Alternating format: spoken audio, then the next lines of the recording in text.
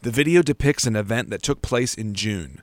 It shows former officer Travis Cole physically assaulting Duan Yors, who repeatedly yells, "I'm not resisting," while the officer shouts, "You've been resisting the whole time."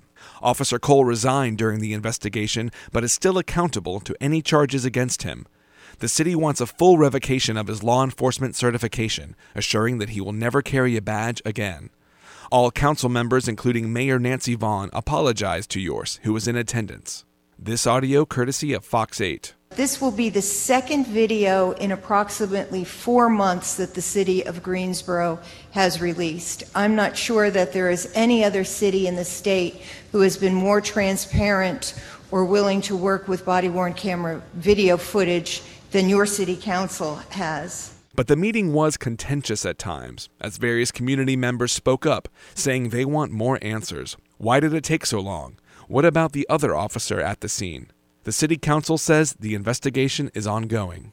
For WFDD, I'm Eddie Garcia.